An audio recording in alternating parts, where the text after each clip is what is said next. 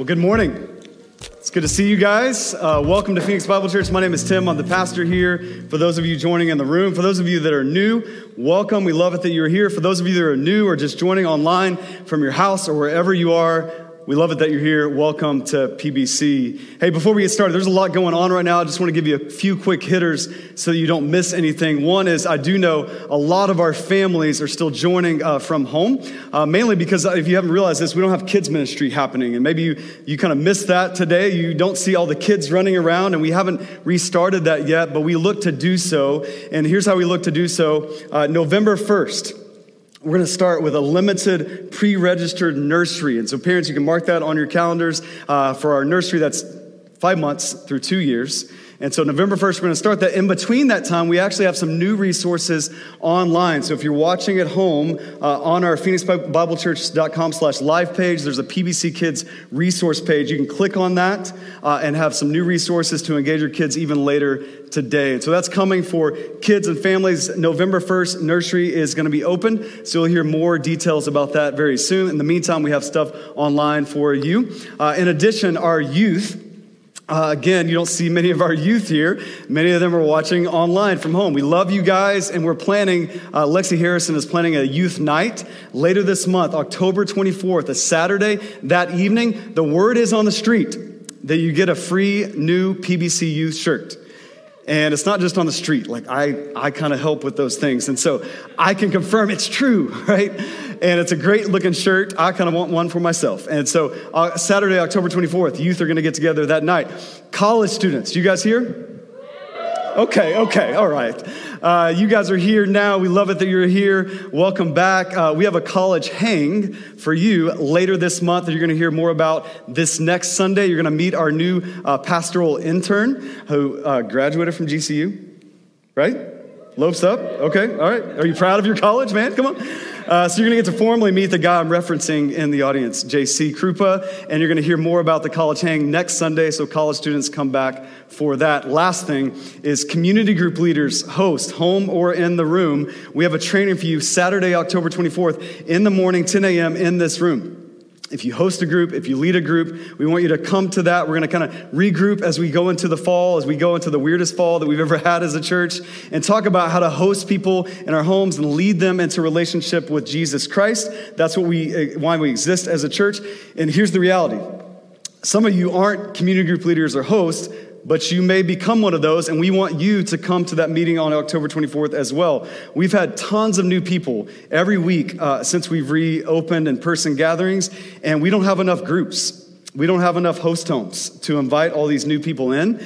And so maybe God's calling you to at least open up your home and just say, hey, I can do that. What's entailed in that? October 24th, come to that. If you're interested in hosting or leading, come to that. If you lead or host a group, we're going to get together. It's going to be really helpful for you. All right. We're going to jump into the sermon in a second, but I do want to celebrate 6 years real quick. Kyle mentioned it. This is our 6-year anniversary to the day. And so 6 years ago, yeah, you can clap for that.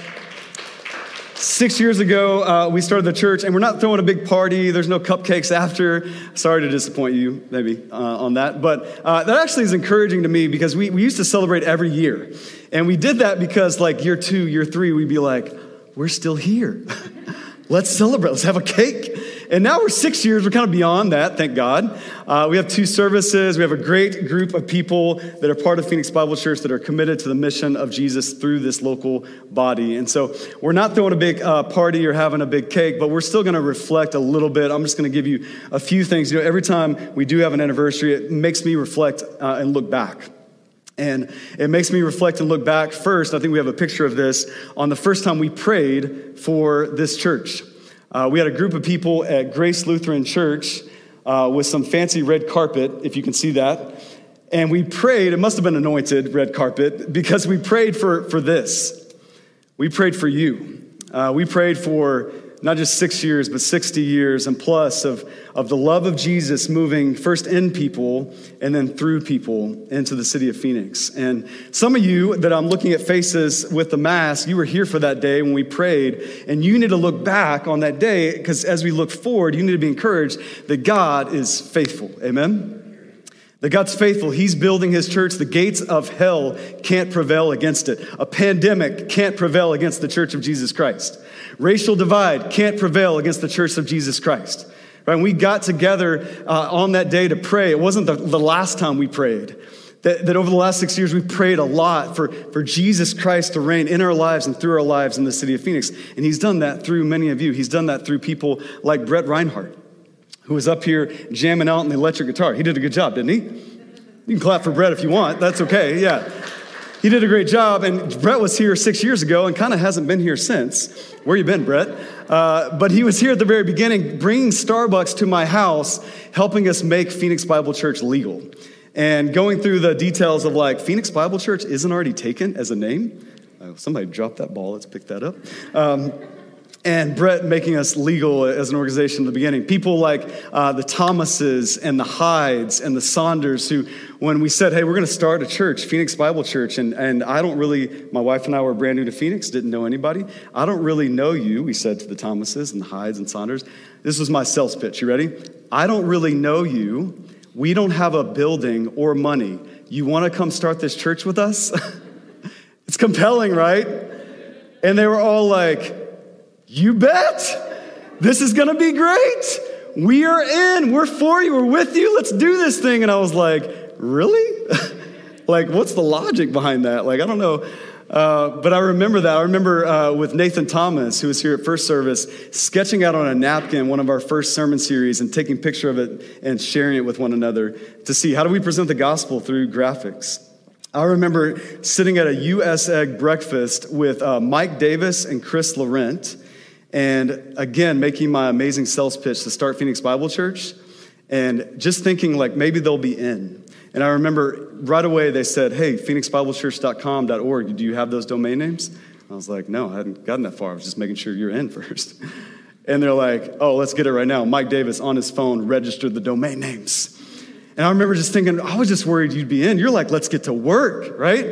And I remember people like Mr. Dave, also known as Dave Lang. Literally, I have 3 kids, picking up all 3 of my kids at one time because he has big muscles. And I remember my kids always asking me, like, Dad, flex. Like, why doesn't it look like when Dave flexes? And my manhood was questioned, Dave. Thank you very much. Still dealing with that 6 years later. Dave's here this morning, and he does have big muscles, if you want to. But I remember all these things, and I remember I share these funny stories because the church is about the people of God empowered by the Spirit of God. And it's about imperfect people who have been moved by the perfect love of Jesus. And here's the beauty of church and the local church and Phoenix Bible Church is we've had 6 years of that. And I could share lots more stories, but the reality is we look back so we can look forward. That God's still writing the story. And so at our 7-year anniversary and 10-year anniversary and 20th anniversary, I'm going to be mentioning names, and maybe somebody else is going to be mentioning names as well about you. And what God did through you. And that God is building his church and building his kingdom through imperfect people. Do you realize that's what the church is about? Some of you just showed up this morning because you heard about a thing and you're going to sing some songs and hear a sermon and go to lunch. It's bigger than that. God is building his kingdom through people. And it's an amazing thing. And it's something we do need to look back on and take a few minutes to do that, because the reality is over the last 6 years, there was a lot of obstacles to starting this church, to proceeding as a church. But God moved through those obstacles and he brought opportunity. And many of us in 2020, we're facing some obstacles. A pandemic. Anybody? Like our president has COVID. We're facing some obstacles. We're facing a racial divide. We're facing an economic downturn. We're facing obstacles. And looking back, even on the history of a local church called Phoenix Bible Church, we can see that God is faithful to bring opportunity even through the worst obstacles, right? That's our story. That's God's story that he's still writing today through you and through me, because he's faithful. And so that's why we ultimately look back, as we surrender our lives in prayer to God, as we make disciples of Jesus, as we look at God's word that abides forever, as we do that hard work. And listen, we will continue to do that hard work, Christ through us, that he is faithful. And so I'm glad you're here. I'm glad you're a part of this. I'm excited for what is to come. The story is just getting started. We're 6 years old. We're in first grade here, right? We're just learning addition and subtraction. There's a lot more to come. So we're glad you're here for the journey. So with that, let's get into the sermon today. We're going to be in 1 John 2, verses 12 through 17. We're in week 4 of a series called Beloved in the book of 1 John. So 1 John 2, 12 through 17. Get your Bible in front of you if you're at home. Get your Bible out and in front of you as well. And let me just start this way. Some of you are new to the faith. Some of you are new to church. I think many times as we look at Christianity, we kind of feel set up to fail. We look at all the things we're not supposed to do that are wrong. We look at all the things that we're supposed to do that are right, but we feel ill-equipped to do. And many of us, when we think about Christianity, we just feel set up to fail. We feel a lot like my wife. One time she went to the doctor with my little 5-year-old daughter. And she was walking up to the doctor's office, and this little lady kind of cut her off on the path, saw my little 5-year-old daughter, who's really cute. And she came up straight to my little daughter, not really my wife. She came up to my little daughter, and she was like, "Hey, how are you doing? Aren't you so cute?" And of course, my daughter's 5, so she just gives her the Heisman. I mean, she doesn't even want anything to do with her. She just doesn't talk to her. So my wife is like, "Tanabe, like, it's okay. You can talk to the lady. Say hi to the lady," right? And go through all that awkwardness. And then we go into the doctor's office, and the lady, same lady, leans over to my wife and says, you remember this? Says, "You shouldn't let your kid talk to strangers." And you know those times when you feel like, are there cameras around? And my wife was just like, "Listen, we didn't look for you, old lady. Like, you sought us out. Like, I wasn't trying to let my kid talk to you. Like, I'm not promoting that. We were just trying to be nice. Like, you seemed like you needed it." Right? And I remember my wife came home and she just felt set up to fail. She was very offended. She was like, "How am I supposed to do this parent thing? It's so hard." And I think many of us, when we look at Christianity, we open up our Bibles this morning, that's how we feel. Like, hey, don't do these things, but do these things. And we're just like, man, I don't know what to do. And maybe a lightning bolt's going to strike me because I did some wrong things the other day. And I don't know how to do righteous things. And we feel set up to fail. And we're going to see today why we're not set up to fail. We're going to see from John an order, a sequence that's really important. As he does, he's going to give us a command a little bit later on. One command: do not love the world. Many of us feel set up to fail with that. Here's how we're going to obey that command. We're going to see the sequence that John gives us. We're going to see first, there comes an identity before we ever get activity. First, we have to know who we are in Christ to obey Christ, all right? We're not set up to fail. John's going to show us that. We see it starting in verse 12. Look at the text with me. It says this: "I am writing to you, little children, because your sins are forgiven for his name's sake. I am writing to you, fathers, because you know him who is from the beginning. I am writing to you, young men, because you have overcome the evil one. I write to you, children, because you know the Father. I write to you, fathers, because you know who is from the beginning. I write to you, young men, because you are strong, and the word of God abides in you, and you have overcome the evil one." Now, as you read that, it could be a little bit confusing. John addresses 3 different groups of people there. You see it? Children, fathers, young men. It might be a little difficult to see because he does it in stanzas. This is a little bit poetic, and he kind of groups different things together and mentions them at different times to say different things about them. Now, as scholars look at this, they'll debate, like, is John talking about literal ages, like children, young men, and fathers, or is he talking about stages of spiritual maturity? And people debate that all the time. Here's what I would say is, it doesn't matter that much.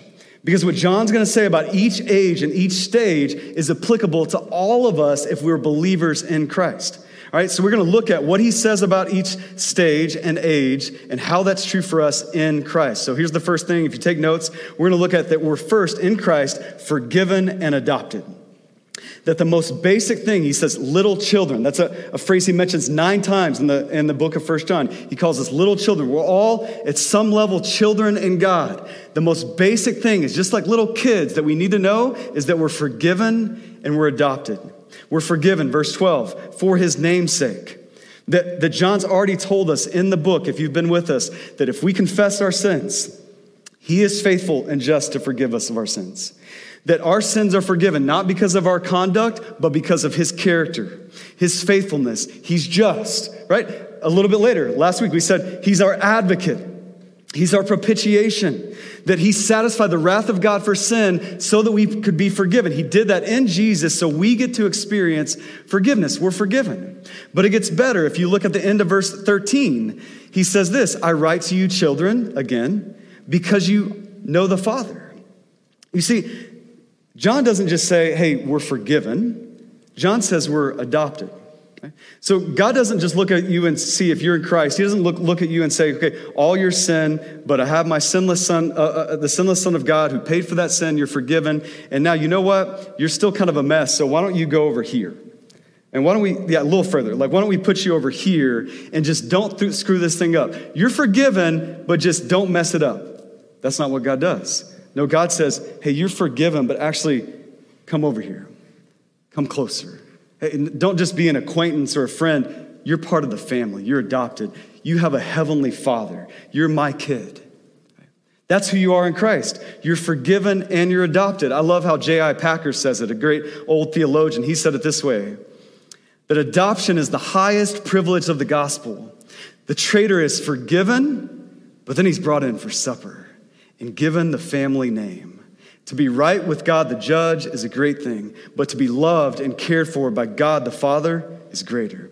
Listen, here's our problem the majority of the time. Here's our problem for many of you who walked in the room this morning. It's not that we don't love God enough. It's that we don't realize how much he loves us. That he's forgiven us in Christ, that he's adopted us in Christ, that he's our perfect heavenly Father. This is who you are. This is your identity. This is what John says about you. Second thing, he says, not only are you forgiven and adopted, he says you're wise. Look at verse 13. He says, I'm writing to you, fathers, because you know him who is from the beginning. He repeats the same thing in verse 14. It's how he started the book. Remember the beginning of 1 John? He didn't say, hey, greetings to you and all these hard to pronounce names. He didn't start the book that way. How did he start the book? That which is from the beginning, that Jesus Christ, he didn't come into existence when he was born in a manger. He existed from before all time. And that John says, we know that God, that we are wise. We know the God who knows everything, who's seen everything. Listen, I know we're in some weird times. We call them unprecedented times, right? We did a whole series in the summer, like 11 weeks long, called Unprecedented Times. And it's because we feel like we've never experienced a racial divide like this, right?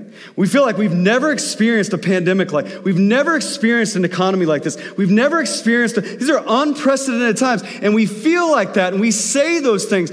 But guess what? They're not unprecedented times for God. Why? Because he is from the beginning, because he is before time. There is no unprecedented times for God. Do you know that? And John says, you know that God. You're wise. You're forgiven. You're adopted. You're wise. The other thing he says is you're strong. Look at verse 14. He says twice in the passage that you have overcome the evil one. He says flat out, you are strong. You've overcome the evil one. That's Satan. Again, this is identity. Not activity yet. We're going to get to activity. This is still identity. Do you see that? He says it as a fact. You are strong. You have overcome the evil one. This is already true about you, believer in Jesus Christ. And notice where we're strong and how we're strong. He says in the word of God that abides forever. We're not strong in the paleo diet. Right? I know, I'm sad.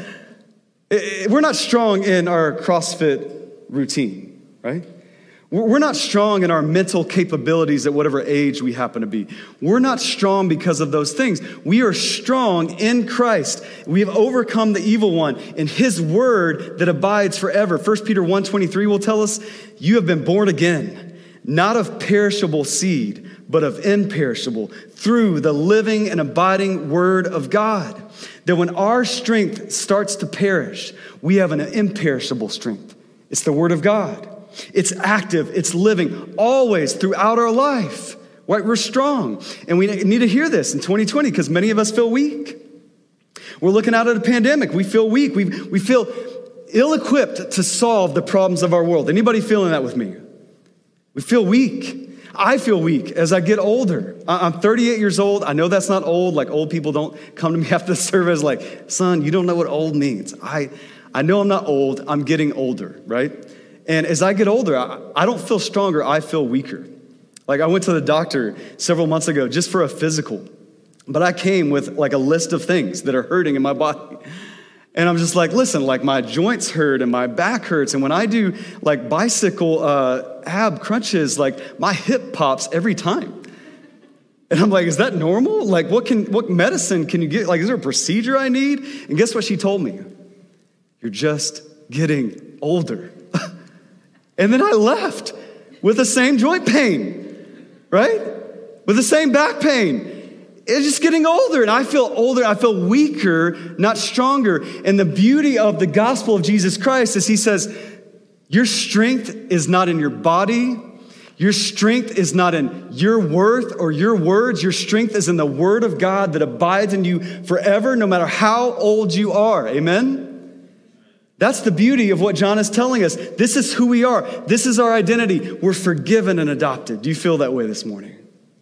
That's true. If you put your trust in Jesus, you're forgiven and you're adopted into his family.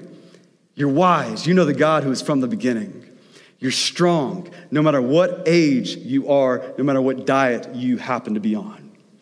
This is who you are in Christ. Now that you get that, you guys got that? Embedded in your heart, in your mind, you can functionally walk out. This is who I am in Christ. Then John gives you your activity. This is why you're not set up to fail.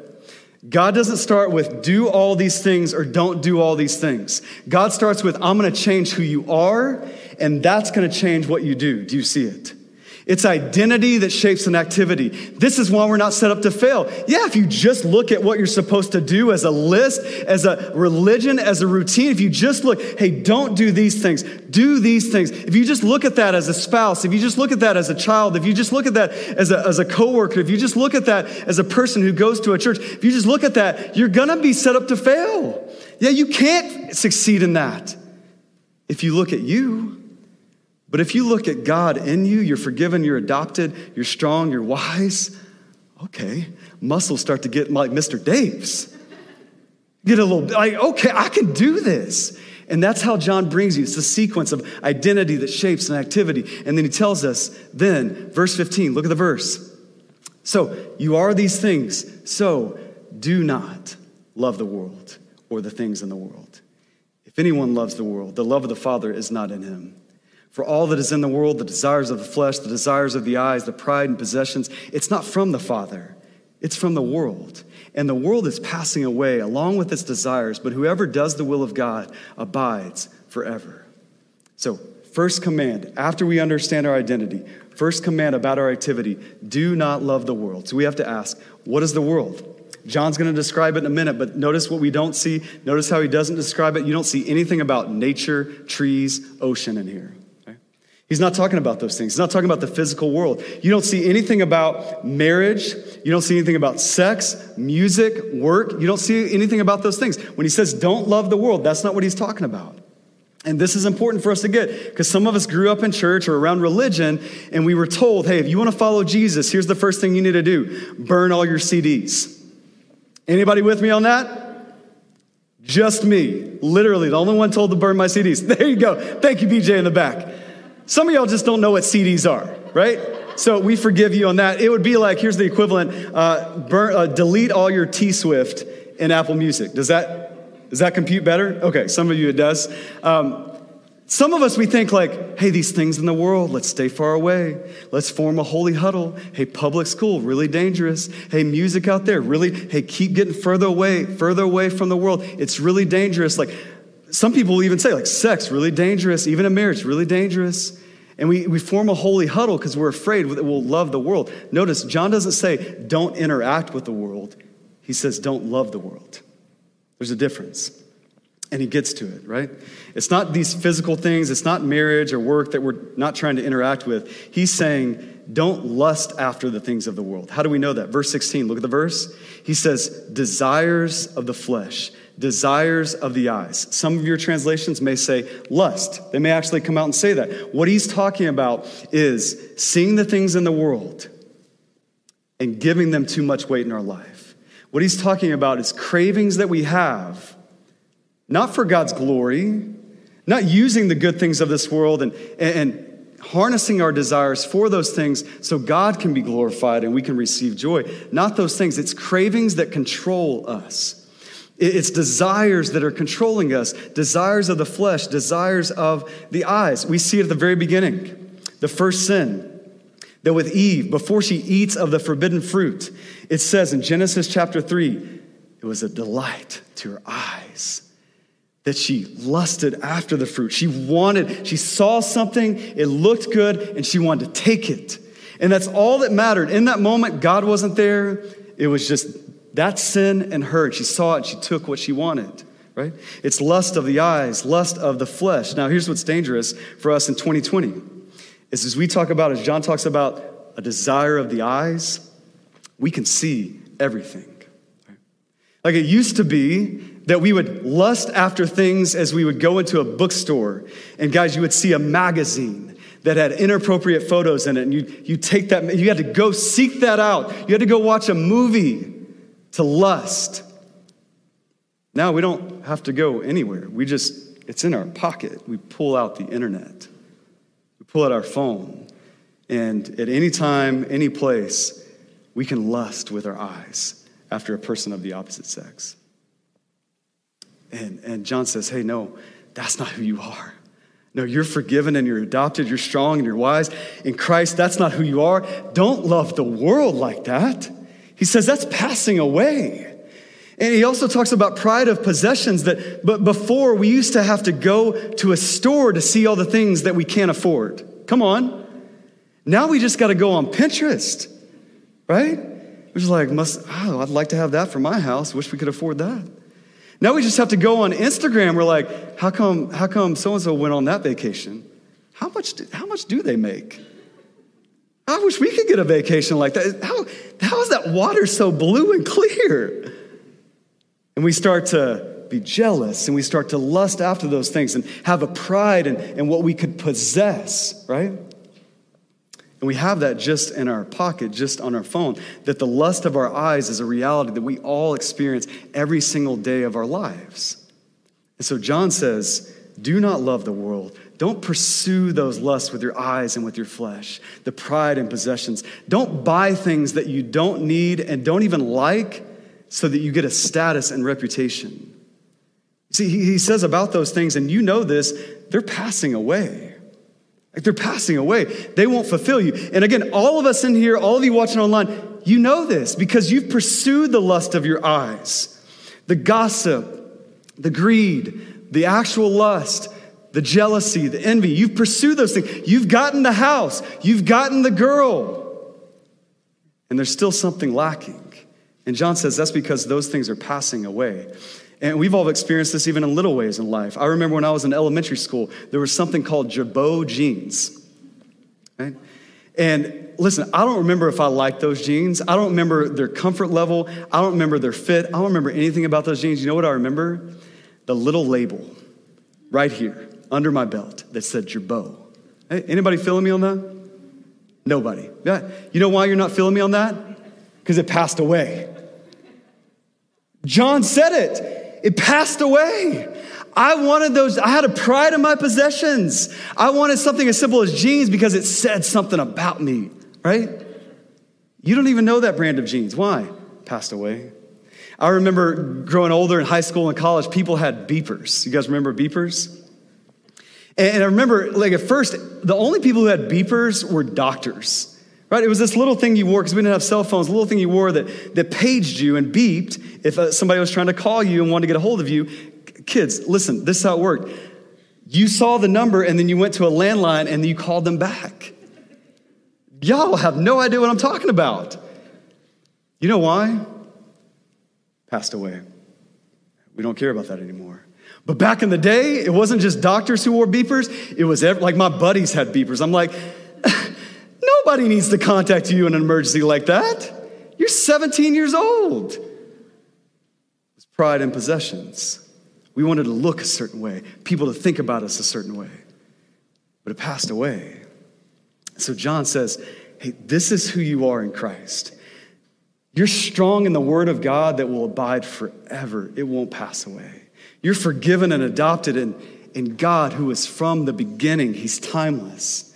You're wise. This is who you are. Pursue these things. May this be your activity. Don't love the world. It's passing away. Instead, he says, do the will of God. That lasts forever. He's laying out for you your identity that shapes an activity. And many of us, we just start with the activity. And that's why you're so frustrated in the Christian life. Some of you are thinking about your lust and your gossip and your greed and the eyes of your heart and desires that are being attracted to everything as we go out of this place, and you feel set up to fail. But that's not where John starts. He starts with your identity in Christ. I love the way the Puritans would say it. They would say, how do you dislodge a beautiful thing in your heart? You replace it with a more beautiful thing. How do you not pursue the things of the world? You first realize that you're loved by God. How do you not love the world? You know how much God loves you. Right? If you look at the first part of this passage, what you see is James is repetitive. He says, I'm writing to you. I'm writing to you. I write to you. I write to you. You know why James says that about those things and do not love the world? It's because he wanted us to know that this is true, that this is real, because many of us, we don't believe it. You know what happens when you write something down? So many couples in our church are getting married right now. Officiated a wedding on Friday, officiating another one on this coming Friday. So if you're single, come on. Good things are about to happen for you, apparently, in Phoenix Bible Church. Everybody's getting married. We take couples through premarital counseling, and here's what happens. We start off first session, everybody's like, oh, we already know everything about each other. And we just love each other. Like in-laws, communication, sex, finance. They're like, yeah, we got this. Like we're just really in tune with each other. We're like, my wife and I are like, okay. And those are always the ones you have to worry about, by the way. But we go through a workbook, and here's what happens. They have to write down things about their in-laws. They have to write things down about conflict, about some of the conflict that happened when they were a kid, that they're recalling, and they have to write it down. They have to write things down about finances and their budget, and they're like, oh my gosh, like life is expensive. They have to write things down about sex and some of their lust and their past and their sexual sin that still haunts them. As they write it down, guess what happens? Oh, that becomes real now. Oh, I didn't realize, here's what couples do. I didn't realize that was that important to you. Oh, I didn't realize that hurt you that bad. I didn't realize, because they had to write it down. John says, I'm writing to you. I'm writing to you. I'm writing to you. I'm writing to you. This is real for you. You're forgiven and adopted in Christ. You're strong and wise in Christ. I want you to know this is real. And then he says, do not love the world. These things have to become real in your life, Christian, so that you cannot love the world. Are they? Are you functionally walking in your identity in Christ? So that you can run away from those things, those desires of the flesh, those eyes that are drawn to every sin you can imagine. Are you functionally walking in your identity as a forgiven, adopted, strong, wise child of God? Are you walking in that so that you can walk away from these other things? That's the way it works. You're not set up to fail in this. God has gone before you. This is who you are. That shapes what you do. Let's pray together. Father in heaven, God, I thank you for what you have done for every person in here who has put their trust in you, for every person online who has believed in you, that they can say confidently today that they're forgiven, adopted, strong, and wise in you. And God, I pray as we analyze that we would also see some of the dark parts of our heart and some of the pride and possessions that we have and the lust of our eyes and lust of our flesh, the things that shouldn't be there. And God, we would replace those things with our identity in you. God, we would start to run hard after you. Our affections wouldn't be stirred. Our eyes wouldn't be stirred for anything else but you, because you're so great, because you're so big, because you're so all-consuming that we can't love you and love the world. God, I pray for just so many that are just tired, that are just exhausted, that are just beat down with guilt and shame because they just feel like, and all I think about when I think of what it means to be a Christian is just don't do these things. And I feel ill-equipped. God, I pray that this morning they would be reminded in an impactful and powerful way of who they are in Christ. And that would empower them. They would leave this place different than they came. Strong to overcome even the evil one, to overcome even Satan, to overcome the world, that you have done that for every person in this room. That would give us life. We would go from mourning to dancing. We would go from tired to energetic and to empowered, because this is who we are in Christ. Not because of us, but because of you. So God, we pray for your help. We desperately need it. In the name of Jesus, amen.